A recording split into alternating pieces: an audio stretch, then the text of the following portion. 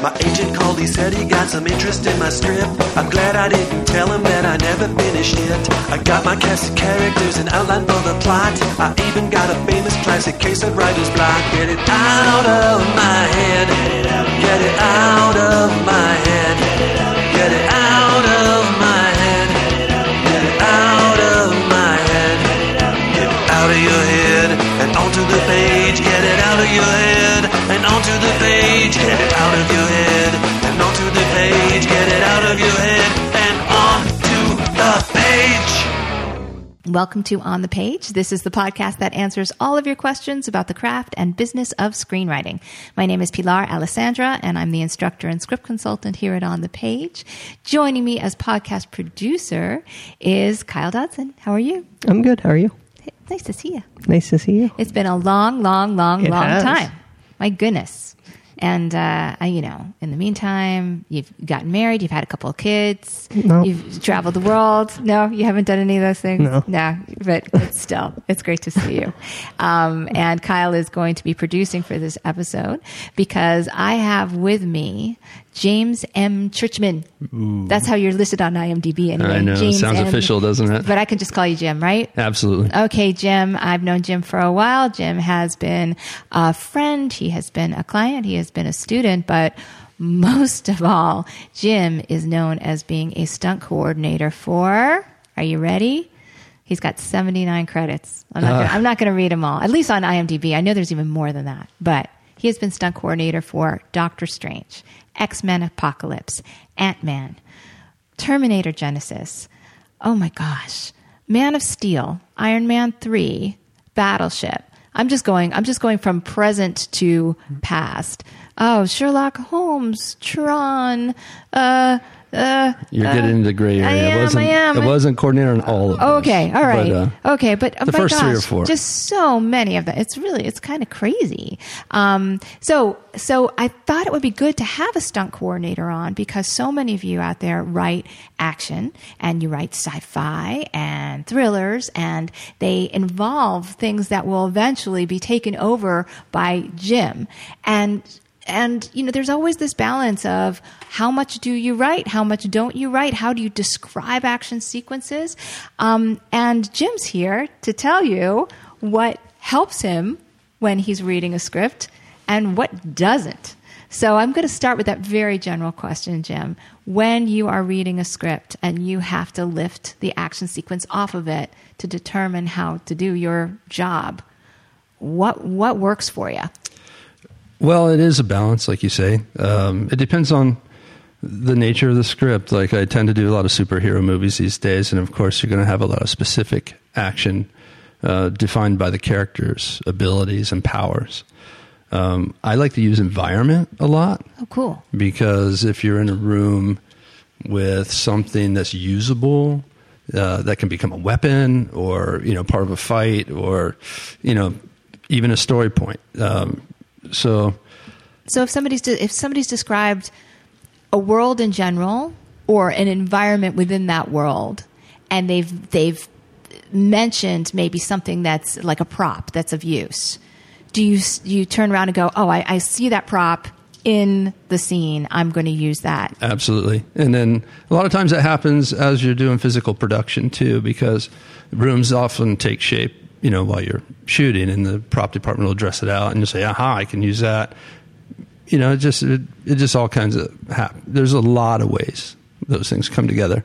Doctor Strange is a really good example, actually. There's a big fight that goes through, and we use all these relics and stuff between Caecilius and Doctor Strange, and that was a lot of fun because it gave us just everything to play with, and all these magical items and stuff too. It was really cool. But those relics and magical items wouldn't be in that scene for you to use unless the writer had written it in and made them actually important for the story. Yeah, and then that's also part of the Marvel universe. There's so much stuff that they can pull in, and they did. So as you're reading, you're taking note of environment. What else are you noting? Like I said, the character's powers, and then it's what the character would do too. Like if it's a girl fighting, she's going to fight a very different way than a man fighting, for instance. So, I mean, everything counts. So if a writer has something that he really wants to convey, it should be put in the script, right? But also leave us room, like you say, to embellish and to make it better, or maybe not better, but to make it broader. And a lot of times what we do is we'll, if there are any questions, if it's like one line that says, insane car chase ensues, then we go to the drawing board ourselves. But we'll film little previs parts and we'll show it to the director. And, a lot of times we're actually like editing our own little mini movie in the background and then take it to get approved by the artistic control people. But you were saying insane car crash ensues. Okay, so we have one adjective, but then you have to go and make it all up, right? Yeah. So you need more. Right. We do. We would need more than that typically. And you were saying off mic, like you want people to be more specific.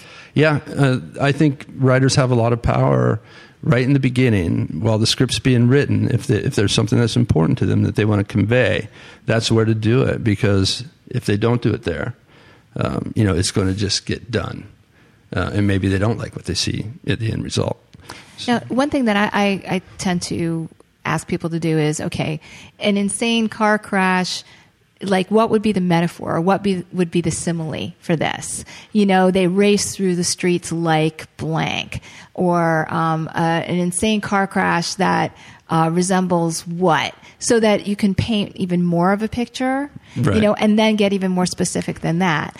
That's at least one technique I teach them. What have you found in scripts helps you as far as getting more specific that you've seen that's more specific? Good question. I mean, like I say, it's just the more specific the scene's written, it gives us more direction. And then, like I said, we're always looking for, we are creative people, mm-hmm. and we want to add to it too. Right. So we'll take every opportunity we can to build off of that. But yeah, I mean, for me, it's story, mm-hmm. what makes sense, what the characters would or wouldn't do, their powers if it's superhero, and then making use of the environment. And that pretty much gives us a really good start. And we'll shoot our little previews and see what happens. So when you said powers, right? Yeah. Do you also take into account the limitations of power? Absolutely. And actually, that's one of the problems we run into a lot these days is, for instance, on X-Men, a lot of characters look at you, stick their hand out, and something happens, right? And if there's like 5 characters that do that, it's really hard to keep it interesting. Like suddenly everybody's, it just looks like a big high five or something. And they're focusing really hard, and people fly, And it's so you've got can you talk about like one sequence where you had a bunch of characters with different powers and how you determined what needed to be done when? Yeah, I mean, and a lot of that depends on the show, but a lot of that falls on the second unit director as well.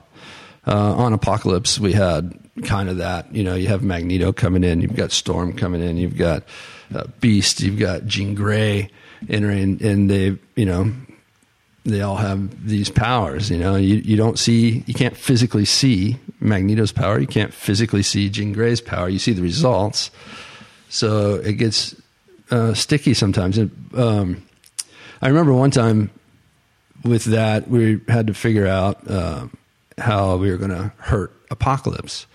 And you had Psylocke was going to come up with a sword to execute Quicksilver. But it wasn't Psylocke. It was Mystique, who had shapeshifted into Psylocke, right? So I had this great idea. She jumps up in the air, and because he's got armor on and she's got a samurai sword. So I'm like, how are you going to hurt him? Well, it's got to be head or neck or something. Mm-hmm. So I thought if we took this samurai sword and just jammed it right down his neck, straight through into his torso, it'd be pretty spectacular looking. You just jam a samurai sword right down in there. And Bryan Singer's like, no, that's not what I want. I'll tell you what, I just want her to slice his throat. Go like she's going to hit Quicksilver and just quickly turn and slice his throat. And I'm like, this is Bryan Singer. Bryan Singer, yeah. And I'm like, okay. And to me, I was like, oh man, my thing's just more You know what I mean? It just looks more visceral. But in the end, Brian was right. And the reason he was right was because the slice to the throat allowed VisFX to let his head tilt way back. And you see the whole inside of his throat. And then you see him heal himself. So, and that's what Brian wanted to get across, was that Apocalypse wasn't quite that easily damaged, and he could heal himself, right? So it made sense, and I saw that. So I had to learn my lesson. No, don't action scenes tell their own story, like from beginning to end? Yeah. So when you're looking at doing all the stunt work for this, do you sort of take those beats into account for the action scene? Like the beginning of this is this, by the middle it has to hit this, at the end we have to leave emotionally on this point. Like, is that how you look at it a little bit? Sometimes, yeah. Yeah. And especially the more I get into writing, right? It's like it becomes more and more important to me. And have you ever been involved in something where people get so carried away? I'm like, Bryan Singer's a really good example where he's like, no, this is part of the story. But like, have you guys ever done something where you're like, oh, but it doesn't really fit the context of the story? Well, that's why we do the vises up front, and we send them through the powers, because if we go too far, hopefully we get reined in. You know what I mean? Or it just gets edited down in post to what does make sense. But yeah, I mean, a lot of times we want to go too far, I guess. You do? Sometimes we do. Yeah? Yeah, sometimes it's more fun, right? But, and sometimes it sticks. Like, I don't know if you remember Live Free or Die Hard. We had the assassin that was in a parking garage, and he was going to jump across to a building. And then we're like, well, he could jump across the building, and then he could pitch off and jump down to the next fire escape. Whoa, and there's another fire escape, and then there's another one, and all of a sudden this guy's leaping across a alley, lands on an air conditioner, drops to the fire escape, drops to the next one just like a base jumper. But it stuck because we went farther and farther, and it was just really cool. So we kept it. What would annoy you when people give you too much when they're writing? Like, do you ever read something and go, I can't find the beats of this because somebody's micromanaged it so much? Yeah, things get trimmed down for sure, and there's a lot of reasons for that. Sometimes it's budget, sometimes it's shooting to schedule. And then, sometimes it's just story. Sometimes it just doesn't make sense. So, like I said, it's a balance.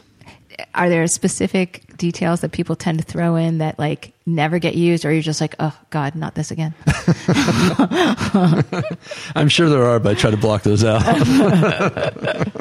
What about like certain moves, like writers, right? They're not fighters. Right. Some of them aren't stunt people. Right. Not all of them. Let's just say that. So for sure. Do you ever find them sort of leaning on conventional, like leaning on the same old?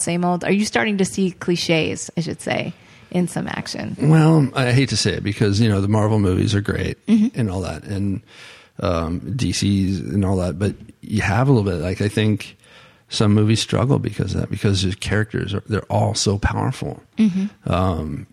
And I really like honest trailers. You ever seen those? I love those. And the one on on Days of Future Past was really funny. And it's like the one character is so strong he could solve all the problems of the world instantly, and it's Quicksilver. And then they say that's probably why they left him at home. It's brilliant, really. But that's the thing, right? If you can rule the world and there's 10 of you, what do you do? So for people who aren't writing Marvel movies, which is maybe everybody who's listening, okay, that's actually a good lesson because, we want to mimic what we see on screen so much, right? But by stripping powers away from people, or not having everybody be powerful, or only having one person be powerful, it actually creates limitations that could be more interesting. More interesting to overcome, right? Like the average person has to step up his game to match something, or be more clever. Yeah, I really like those. You mentioned off mic something about what was it? Oh no, you already told me about Quicksilver, right? Yeah. What was your favorite? What was your very favorite movie, or can you say? Are you allowed to say? Well, I'm really proud of Doctor Strange. It's out right now. Okay. We did a lot of stuff, and hats off to the actors. We had them do a lot. I mean, they all had doubles, but Benedict was in every scene in the movie just about, and he would walk in on stage and I'd say, hey, this is what you're doing today. We're hooking the wires here and here, and you're going to fly over there. And he was a real trooper. So it was a fun process. And all the actors, Mads Mikkelsen wanted to do everything he could. Chiwetel was awesome. So, and even we flew Tilda Swinton around too. And she loved it. So we had a lot of fun. I would say on scale, the Iron Man 3 Air Force One sequence is one of my favorite. And the reason being, we did everything practically as we could. There were very few digital takeovers on that. And that was, so we had a fuselage of the airplane on stage, and we blew the side of the plane out. We really ratcheted physical people out of the airplane. Then we had a whole skydiving sequence. We had the Red Bull skydiving team, and Jeff Haberstadt ran that, and Brian Smurs was the second unit director of the whole sequence. And then I remember when Smurs gave me the call, he's like, hey, look at these storyboards, and we got to land them in the water. So Iron Man flies around, picks them all out of the air, and then drops them in the water so they survive. I'm like, Brian, you want me to fly 15 people holding hands so it looks real, like they're all really hanging on to each other, and dropping them all? He's no, it's only 14. And I'm like, okay, no problem. Didn't you tell me that one of the members of the scene itself were real people, right? Yeah. And those real people were played by the members of the skydiving team. They did all of it.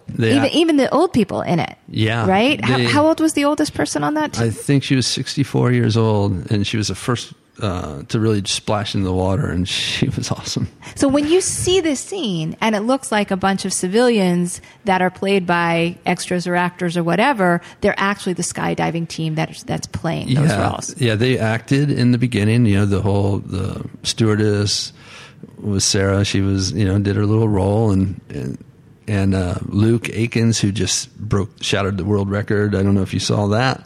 Jumping out of an airplane with no parachute at 25,000 feet. Oh, I know. I saw because you showed it to me. It was amazing. Yeah. And yeah, they played the actors in the plane. They got, wire removed from the plane, and then they got dropped in the sky, and they did all the skydiving for real with hidden rigs, and then flown and dropped into the water on wires. And it was really cool. Did you ever do like a huge action sequence like this, and then it was cut from the movie because of for story reasons, where somebody went, it's just, we don't need it for the story, let's cut it? Yeah, I mean, you run into some runtime things, you run into some logistics with the story sometimes. I can't remember any specifics on it, but I know that it happens all the time. Because that must be heartbreaking. It is. All that work. It is, and then we're like, we're kind of at the editor's mercy sometimes, but most of the time they help us out. Do you ever feel like you're creating? Well, this is kind of hard for you to answer because it won't be politic, but I would think sometimes you go, I'm creating this because there isn't any story here. Have you ever had that feeling like, well, it's a good thing I'm here because otherwise... Well, I mean, it's not my personality to say you're lucky you have me, but I mean, I certainly think I add to the projects I work on. And I'll say that Smurs has written sequences where sometimes the studios are struggling with endings and stuff, and it happens a lot. They rely on guys like him as a second unit director more and more. There's no improv in these seats, right? There's like no room for anybody to be like, yeah, I think I'll try this, right? It's not like that. It's a process. Like I said, we'll come up with an idea. We'll go shoot a little version of it. Okay. And then, they'll either like it or not. Actually, I remember one thing on Apocalypse we did. They had a mine battle with, Xavier and Apocalypse, where they're inside one of their minds. And this is the one time you're going to get to see Xavier get out of his wheelchair and throw a punch, right? Because he's a totally mental dude. He doesn't do it. And he can't walk. But we came up with a mind battle concept where gravity didn't exist, and it was just this like empty globe with just atmosphere in it, and wherever you were walking you kind of had gravity, and you could throw each other all kinds of directions, and it was super cool, but they didn't like it. So it didn't make it, but it's one of my favorite scenes I show on my laptop as our little viz. I'm like, look what we did. But that's taking advantage of the world, right? That must have been part of why you liked it, right? Because you like using the environment. Yeah. Like I said, you're in your mind. Yeah. You've got freedom. Now, what about okay, you've worked with Robert Downey Jr., right? And he's kind of known for sometimes saying a line or two that's just his own, that becomes part of the character. Absolutely. Have you watched as people engage in your action sequences and then say things maybe because they're in the midair that aren't in the script? Have you ever seen it's that? Typically somewhat talked about. Yeah, I mean, most of the time there's a plan, or at least a flavor of the scene. And I wouldn't say that the dialogue would affect our action too much. But, yeah, one guy I particularly enjoy is Michael Fassbender. He's just so intense. Every time and I've flown him a lot, and I love the way he looks when he's flying, and he just nails it, and his dialogue delivery is insane. So do you ever, like you said, you love the way he looks. Do you ever direct, in a way, people's expressions when they're doing this so that they really look like they're flying? Or? Right. Well, yeah, we talk about that for sure. And it's a lot of body position with that, because your body's being suspended by wires, and it means that you're not used to these forces, so we kind of work through those in rehearsals and get them comfortable doing that. As far as facial expressions, it's typically director. Interesting. I did get to do a little second unit directing on Doctor Strange, very little. Yeah. And my first day was with Benedict doing a particularly intense scene where he's crying. It did get cut from the movie. But he was doing CPR on his sister, but he's playing his father, so he's really doing CPR on his daughter, looking at himself, blaming his kid for letting her die, and it was crazy. And it was my first day, and I was like, this is awesome. That's some intense stuff, because as the director, you have to be aware of every point of view, right? Yeah.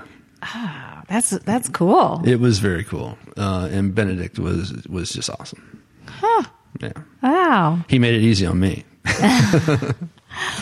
Kyle, you're such a fan. I mean, you and Pat, Kyle is Pat's nephew, and then they go to these movies like opening day, usually at like 10 in the morning, if or Kyle, midnight, or midnight, and then you can watch your uncle fall asleep, which is always fun. Not because of the movie, but because he's old.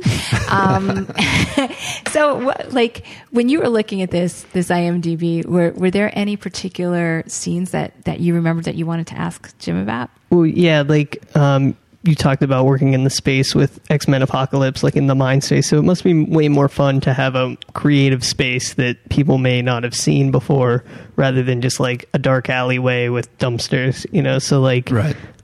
With Ant-Man, there's the whole he can shrink down, so you can make at the top of a table can be a whole new world, and a pencil can be this, or a water bottle. So was that I mean, I know a lot of that was digital, but was that... Well, a lot was digital. The environment was specifically because the set pieces would be so big. But I do have to take my hat off to Jeff Haberstadt on that, and his son Trevor. They did... I don't know if you remember, the two of them are small, and they're in a briefcase while they're in the helicopter. And a lot of that, what they did is they went to a wind tunnel, skydiving wind tunnel, and they're fighting in the wind as if they're free falling, and they use that footage, for the fight in the briefcase, because they're just kind of floating in the briefcase. Right. So that's how they pulled that off, and that was their concept, and it worked really well. That's cool. Wow. Cool. And I I was going to say back to the Doctor Strange with the when he and Caecilius are fighting with all the artifacts. Yeah. How much of that was written out in terms of like what they use, or was it like, oh, he can hit him with this, and it's like, let's make this from Marvel? Right, because that was all the artifacts there are part of the Marvel universe. Right. They were defined. Okay. And then Jonathan Eusebio was our fight choreographer, and Vincent Wong out of UK. And what we did is we mapped out, once we knew what the room looked like, we mapped out a path around the entire place, so it so it made sense in the room and made the use of it, because the sets were beautiful. And then one of the funnest parts was, our department was kind of responsible for bringing the cloak to life. It wasn't written as a character. Oh. But because of our stunt viz, we're like, well, the cloak's right there and it makes him fly. And what if we could just kind of reach out and block this hit, and help him out? And then the whole kicking over the handrail and the cloak disappearing and catches him. That was, I don't pat myself on the back very often, but that was us. But I love what you said. Like, it wasn't a character, and then it became a character within it. It's kind of one of the better characters. Not that no one else is good in the movie, but like it really shines. It's kind of like the Groot, I guess, if you're comparing it to like Guardians or something. Like, kind of like a fan favorite that was unexpected. Yeah. Wow. Yeah. And they ran with it, right? Like, all of a sudden it's wiping tears out of his face. It was funny. It was good. But that might be something, again, going back to like writers doing it from scratch, right? Yeah. Is you're mentioning, props and environment and things and costumes, things that people wear. All those things can be part of the action sequence, and sometimes people they ignore what they've created. Right. It's just like they're just punching or they're kicking or they're scowling, right, and they're not using what they've actually invented. And that actually, I'm glad you brought that up, because although I'm a fan of fights, unless you're doing a raid movie or something like that, when people just sit there and kick and punch and block and kick and punch and jump, and enough's enough. You know what I mean? But that's just me personally. Actually, the audience, I'm probably wrong, because the audience seems to eat it up, right? But I would much rather do something like Strange, where you're grabbing things off the wall and you're trying to use everything around you to your advantage, and it seems to add for me a little more desperation to the fight. Well, this goes back to this phrase that constantly comes up on the show and people hear all the time, is set pieces, right? You use setting to create your set piece. You use your environment. That's what a set piece means, is how you can make sort of fun and games out of what's around you. Right. And that's memorable. And look at like Joe Pesci in The Pen. How awesome was that? That was awesome. I had nothing to do with it. But if somebody was like looking around for a script of one of the movies you've been on, because there are places to find them, trust me. Okay. No, I know. So what script would you suggest they go looking at that really looked on the page similar to what you saw on the screen? Like, really lifted off? I need to look at my... Oh, yeah. Check out your entire filmography of 79 scripts, please. Well, I mean, Ant-Man was good. Yeah. Let's see. If I'm going... here's one that wasn't necessarily successful, but I loved. Sucker Punch. Yeah? Zack Snyder. Okay, so it had like all those details and all that. Yeah. It was so cool. And like they said, if Zach was French, they'd love it. He'd be a genius, which he is, by the way. Did you see Sucker Punch? Yeah, I saw it like in 2011. I don't remember all that much about it. It was girls in a brothel, and there were like 3 levels of reality, and you had to choose which one you think was their reality. It went from, dancing in a dance hall to fighting steampunk German soldiers on the battlefield, and it was just super visual. And wasn't John Hamm in it too? Like for like he was like I remember him giving someone like a lobotomy. That was Well, it was Oscar Isaac too, Oh yeah, that's right. He was who was Apocalypse. Well, do you think that some of what made that work had to do with describing tone in the script? I mean, if I'm saying like, what's a good read that like is script to screen? Well, the way you're describing it, it sounds like tone and mood lends itself. Absolutely. Because she would, to escape, she would close her eyes as she started dancing, and then she'd go from dancing to this whole fantasy of battling, through her, whatever was challenging her at the moment. Another one, I mean, have you seen Jeepers Creepers, the original one? No. Did you? I have, yeah. Yeah, I really enjoyed it. Now, that was a smaller movie we did in Florida, and it's where I'm from, my hometown, and that I thought worked really well. The first one, Yeah. So what made it work for you? it was just gritty. It had, I don't know if you remember Duel. It had, That I remember. That I saw. it had elements of that. No way. You were like 5. Because I was 5, right? Yeah. Why did I jump up and down and say I saw that one? What am I doing? So it had elements of that. It had elements of like the creature from the Black Lagoon. It was cool, and it was it became a team effort because it wasn't a very big budget movie, and we're trying to make something good, and everybody, a lot of times you get in on set and you realize the position you're in, and it's just it can go two ways, right? Everybody's going to say, the heck with this, I'm out of here, or let's knuckle down and make something. And that was one of those experiences that I enjoyed. Well, we talk about, you're on huge movies now, right? But we have independent filmmakers on this all the time who actually find themselves getting more creative when they have all these sort of financial restrictions. They can't do as much. So the action has to be really use what's around them. They really have to be creative. Did you ever find yourself in one of those movies in the early days before, like, you were the big honcho on set, where the action actually became more exciting because you couldn't do as much? Well, I mean, you certainly, like I said, it does stem make you more creative, because if you've got nothing to work with, you got to find something. You got to do it. I can remember my very first movie.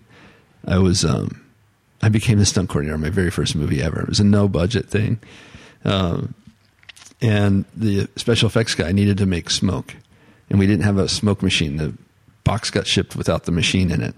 So I'm like, well, we're in Florida. We have this stuff called Spanish moss on the trees. And when you burn it, it makes a lot of smoke. So he's like, perfect. And he grabs a bunch of it, throws it in a trash can, makes a little fire under it. Now that's our smoker. That sounds safe. Spanish moss. That's good. I grew up breathing it. It's no problem. Well, okay, so for independent filmmakers who are listening, if you could give them some advice on what not to write into their scripts in order to make their action still work, but make it affordable and realistic, what would you suggest? Well, I would say these days, budgetarily, VisFX is your nemesis, because obviously with VisFX you can pull off almost anything. But if you can't shoot it in camera on a low budget movie, you probably don't want to do it. You know what I mean? It's got to be very specific things that you want to add VisFX to, because that's going to blow really your expensive. budget. It is. So people who go like, "Oh, we could just do this," don't realize that could be their entire budget. Right. That could be $10,000. So don't lean on $50,000. it, is what you're saying, right? Yeah. Keep it gritty and real world would be my. What do I know? A lot. And I think that would go back to the first points that you brought up, which was environment, story, characters, powers, right? Right. And when you said characters, it was like, what would the character actually do? Yeah. So let's say it's somebody without a power. Do you then think, how would a character make decisions in order to figure out what the action would be? Yeah. Well, let's look at the first Die Hard, right? He had no powers and he had no shoes. Yeah. Right. Right. But he's got to save his wife. So he's going through his environment and, gathering duct tape and gathering a fire hose and whatever it took, And anytime he killed somebody, he took their stuff. Yeah. That's how he kind of armed himself. Yeah, but the shoes wouldn't fit. That's right. That's right, which was cool. It was cool. Right, and that's always giving him that limitation that makes everything he's doing, keeps him from looking like a superhero because he's getting beat up through the whole thing. It kind of changed action movies that way, don't you think? I do. I think that was a great script. Die Hard was a little movie before you're born. I love Die Hard movies. I didn't do that one either. No. Good. What any other movies you're dying to ask about? Off mic, you had said you added signature. You have like a signature sometimes. Yeah. Well, that's always a goal, right? Because we want to be challenged. We want to push the limits. So, and like I said, the Iron Man 3 thing, that Air Force One sequence was a signature sequence for us. Going back to the original Underworld that I wasn't the coordinator on, but I was the rigger on, we did the bell tower jump. Do you remember that? Yeah, I love that movie. Yeah. I just watched it the other day. Oh, yeah? So our stunt girl jumps 110 feet from this bell tower and in the middle of Hungary and, try to figure out how to do that. But we did it, and it was, and it became, people recognized that move because it was good. So the death-defying stuff, that's Jim Churchman? That's your signature? Well, it fit her character. No, I'm actually putting words in your mouth. What would you say is it a jump? Is it like the big jumps are your signature moves? Well, no, it's always different. Like, look at Days of Future Past, and the whole Quicksilver sequence in the kitchen became our signature thing. That was, again, Brian Smurs directing second unit. And we had Haverstadt and his son Shane actually did a lot of research on it because we were shooting everything super slow-mo, like high frame rates. And so he got on, look at all these footage on YouTube of these guys that do all this super slow-mo footage. And then we started experimenting, well, if you pokes a guy in the cheek, how could we make his cheek ripple? And so we had a little air gun, and we'd hit him with air and just go, and you would be amazed. One little blast of air will make your cheek just look like a drop of water's hitting in the water. Your skin just ripples. So we had all these little tricks. As a woman of a certain age, I will never experiment with this. I just want to let you know this does not sound fun to me. It sounds like my shower. I even let a stunt guy punch me in the face while we shot it at 3,000 frames a second. What? So we could see what it did. And it's like your nose moves way over the side of your face. Could we punch you in the face right now? Sure. Oh my God. So when you're saying a signature move, you're not talking about your personal signature movie. You're saying like signature for that movie. For that scene, yeah, or the movie. And we're always looking for just a place in the movie to push the limits and do something, special. Now, if it ends up in the trailer, does that feel like aha? It usually ends up in the trailer. Yeah, sweet. Sweet. Did you ever get mad if it wasn't in the trailer? Like, hey. Not mad, just disappointed. But look, every trailer is full of your action highlights typically, right? Mm-hmm. That's kind of the formula for selling the movie up front. So being on all these big, bold movies, and you're a writer, and you write big, bold movies and big, bold TV. What is it teaching you as a writer? What is your job teaching you? I'm trying to keep everything meaningful. In other words, I love it when I go to rewrite a script and I say, well, I can't change that because if I change that, it changes 10 other things. So that means it's all connected. And I love that for some reason. I just think if you have something that you pull it out and it doesn't change anything, then it shouldn't be there. That's cool. That's great. And also in what you're doing, it's got to be important, right? Because they're spending a lot of money on it, so it has to be meaningful. Yeah. Thank you. What does it all mean? What does it all mean? What does it all mean by Jim Churchman? Is that your autobiography? Yeah. This has been great. I am learning so much because, I have to say, I don't always go to movies with an appreciation of the action part of it. I have to admit to sometimes being one of those people that kind of like spaces out during that part until people start talking again. Right. So this time I'm going to go and I'm going to be like paying attention. Okay, what are you going to go see? What should I see first? Well, I want to see Doctor Strange. Seriously, I would go see Doctor Strange in 3D IMAX because it lends itself, the scope of that movie lends itself to that. And I typically don't enjoy 3D. Okay. Same. Yeah. Yeah. But I saw it in 3D IMAX. And it was totally worth it. Yeah? Right. Yeah. Because this 3D isn't the tentacle that comes reaching out at you. This is the world comes around you and sucks you into the world. Cool. It's the way to see that movie. Well, I think I could easily convince my husband to go for the 5th time. Oh, yeah. I think that will be really hard. But can you keep him quiet so you can just enjoy it? Or is he going to tell you what's going on? Come on, miracles aren't going to happen overnight. Does when you go to the movies with Uncle Pat, does he ever like just put his hand over his face but stay in the same vocal range and thinks that he's whispering? Yeah. So he'll be like, that's that guy who did, and you're like, you're not whispering, you just have your hand over your face. It doesn't. Right. Awesome. Okay. Well, he's not here, so we can talk about it. There you go. So, Jim, I want to thank you so much for being here. No, thank you. It's awesome. Kyle, did you get all the questions out? Did you think that you want to ask? I think so, yeah. I think everything kind of got naturally answered, or I asked. 79 movies and you asked 3 questions.